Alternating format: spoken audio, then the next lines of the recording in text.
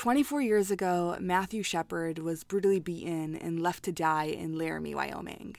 The response was earth-shattering and led members of the Teutonic Theater Project to conduct interviews in the aftermath and turn those interviews into documentary theater. This past December, First Stage's Young Company presented the Laramie Project, featuring advanced high school actors, making it the first in-person production since the pandemic. I spoke to Matt Daniels, Young Company director, to learn more about the core of the play: homophobia, violence, and discrimination.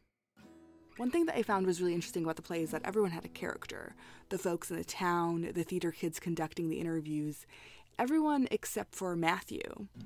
I know you can't speak behalf on the playwright, but in your opinion, why was that?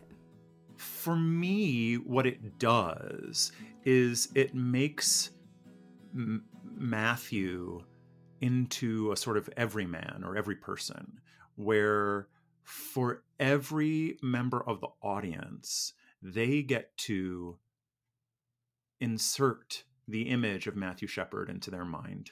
And I was thinking about that as we were making our way through the process, about how often you just hear the name Matthew.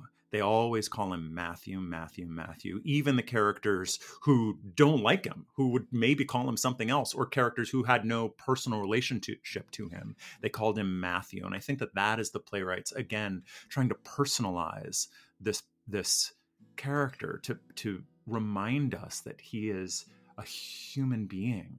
Another really interesting thing was the sound design. There was this intake of breath that the actors would do alongside the sound effect. What was the cause of that?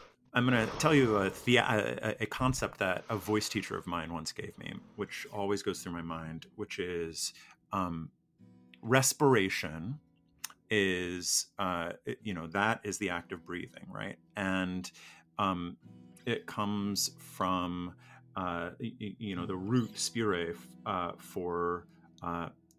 which is breath or spirit.